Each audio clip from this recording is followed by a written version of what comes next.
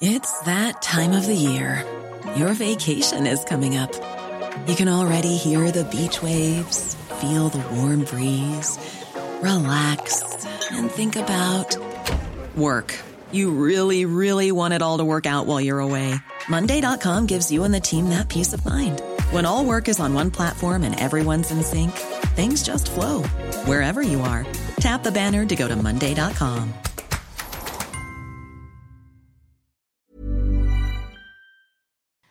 Hi, I'm Kylie Merritt, the founder of AusBiz.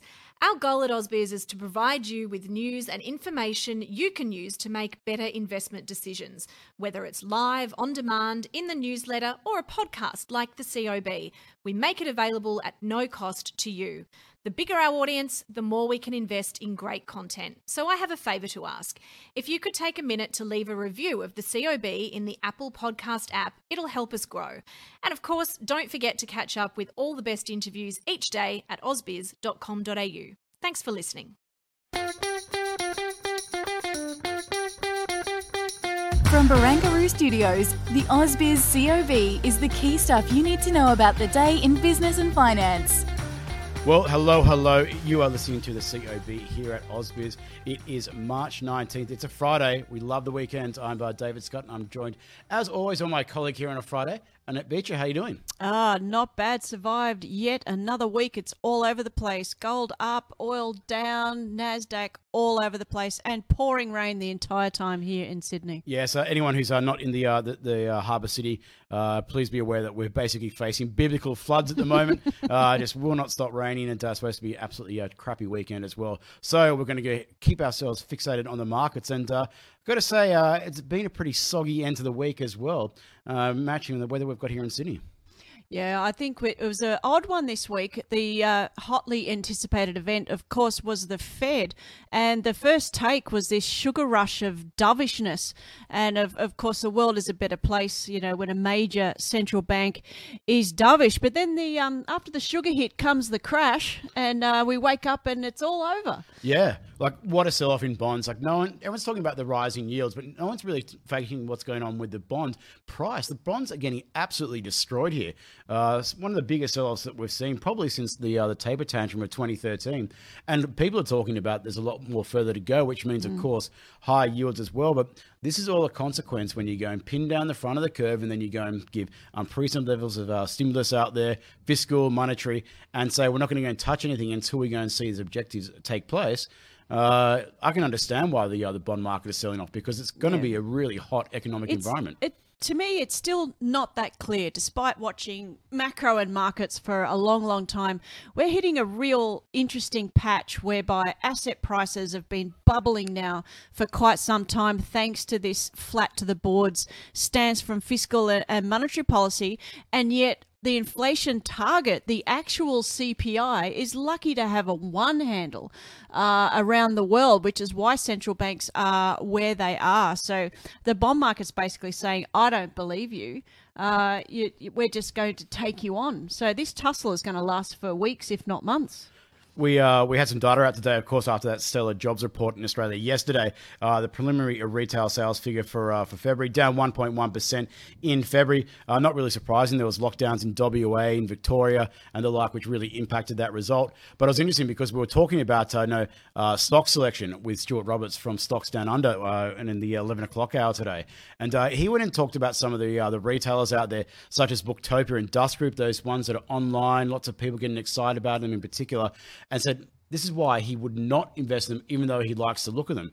And we went through the methodology of how you go and select those small caps that are likely to go and perform rather than those that are a little bit hyped up. Yeah, no, it was an interesting thematic because quite a few stocks have been bid up expecting that post-COVID, and I think the travel stocks would certainly be in that bucket. I think Webjet and Flight Centre are higher than what they were pre-pandemic. So, yeah, Stuart ran down looking for value in a post-COVID stock. Yeah, we also had a chat with Chris Conway from Marcus today, and he went and gave 3 undervalued stocks for your portfolios. I'm not going to tell you the names of which ones they are, but I can tell you that one of them had a very hot start to life as a public company, and it's come off the ball a little bit, but a lot of people are paying very close attention. We also had a chat with Jason Tay of Vertium Asset Management on that very thing about the bond yields, what's been happening in the market.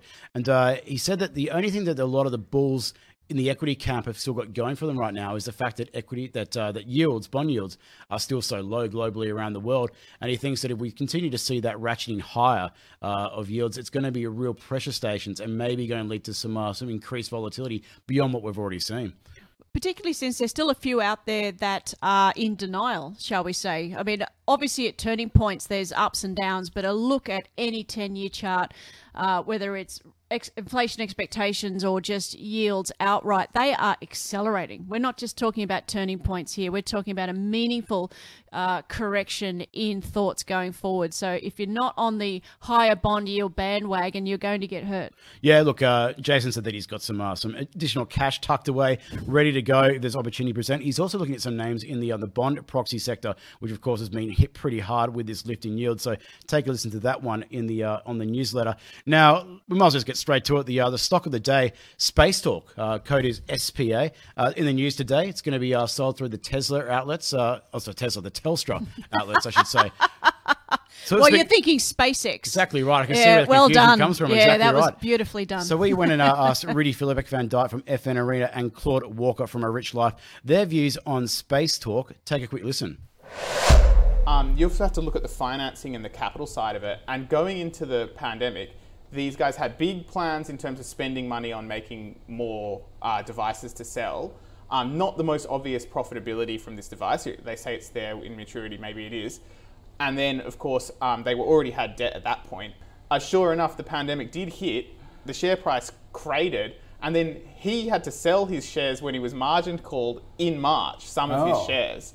So the worst possible thing is, like, in March in the middle of a pandemic, you got the CEO selling shares to find a margin loan. So that's not saying the product's bad or that they don't have good growth prospects from here, but they're still in that risky phase. Okay. And they also announced that they're going to be borrowing more money today as well. So that's something to think about. Today's deal, it by definition will not be as big as the share price suggests here. Rule number one, it's already available. Yeah. I mean, you can now walk into Officeworks and they have it, or into JB Hi-Fi or whatever. So okay, more distribution is a positive, but it's still a company that is basically increasing its losses year after year. Right. And it's really a small company, plus all the other reasons that Claude already has given. So I would caution people. For me, it's way too risky. And Space Talk, it sounds like it's going to the stratosphere and beyond, but not going in the portfolio. Crash and burn. Yeah, so SPA not going into the portfolio. Look, it's been a pretty busy week on the macro front, obviously dominated by the Federal Reserve meeting, of course, that arrived in the early hours of Thursday morning here. Let's not forget Aussie employment. Yeah, Three times market expectations. That was a big event, and that's really put the cat amongst the pigeons when it comes to the RBA's willingness to go and keep those cash rate pinned down until at least 2024. Is there anything on the radar that you've looked at next week that that we should be paying attention to? Anything that sticks out? Unfortunately, it's just a macro snooze week for us. What we will be gearing up to into next month is it finally is CPI month in April. So we'll just cruise through the Easter break and then everybody will be talking about inflation. It's just unfortunate that an inflation targeting bank gets updates every 3 months and people still do question what's actually in that index and whether it really does reflect people's cost of living. And that year in the markets much longer up until to recently than myself. The ABS was doing some data scraping, trying to go and improve the ability to go and maybe get more timely when it comes to the inflation. Anything that's come through on that front? You know, that's a good question. I did look into that myself. I think it was last week because there was a massive public relations exercise that they were going to turn towards a monthly CPI, and it's gone completely quiet. But having said that, we have got other data, which is preliminary retail sales, preliminary trade balance. So I can't be too mean on them that they have given us a lot more timely data in the last year or so. So maybe inflation's next. Maybe inflation is next. Well, let's go and look ahead to Monday and what we can expect on the show. And looking at the calendar here, we've got quite a lot of chief executives coming on the program, kicking off at 8:45 with Anthony Nance, Chief Executive of Wiser. And we'll be also joined by Tim Fung, Chief Executive of Airtasker. Of course, is looking to IPO. Everyone knows what Airtasker is. We've seen the advertisements. I think a lot of people have probably used it. So I'm sure that will go and get a lot of attention. That will be at 1:10. On the stock front, the call will be having Robert Corlett from Macro Capital and Scott Phillips from the Motley Fool will be joining Koshy to sit down and discuss what's going on.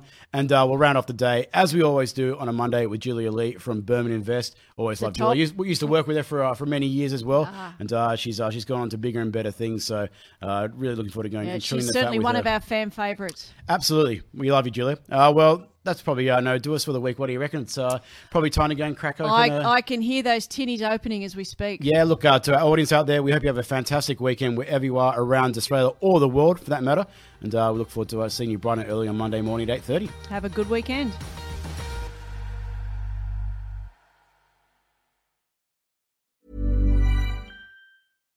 When you make decisions for your company, you look for the no-brainers. And if you have a lot of mailing to do, Stamps.com is the ultimate no-brainer. It streamlines your processes to make your business more efficient, which makes you less busy. Mail checks, invoices, legal documents, and everything you need to keep your business running with Stamps.com. Seamlessly connect with every major marketplace and shopping cart. Schedule package pickups and see your cheapest and fastest shipping options from different carriers, with rates up to 89% off USPS and UPS rates. And with the Stamps.com mobile app, you can take care of mailing and shipping wherever you are. Make the same no-brainer decision as over 1 million other businesses with Stamps.com. Sign up with code PROGRAM for a 4-week trial, plus free postage and a free digital scale. No long-term commitments or contracts. That's Stamps.com. Code PROGRAM.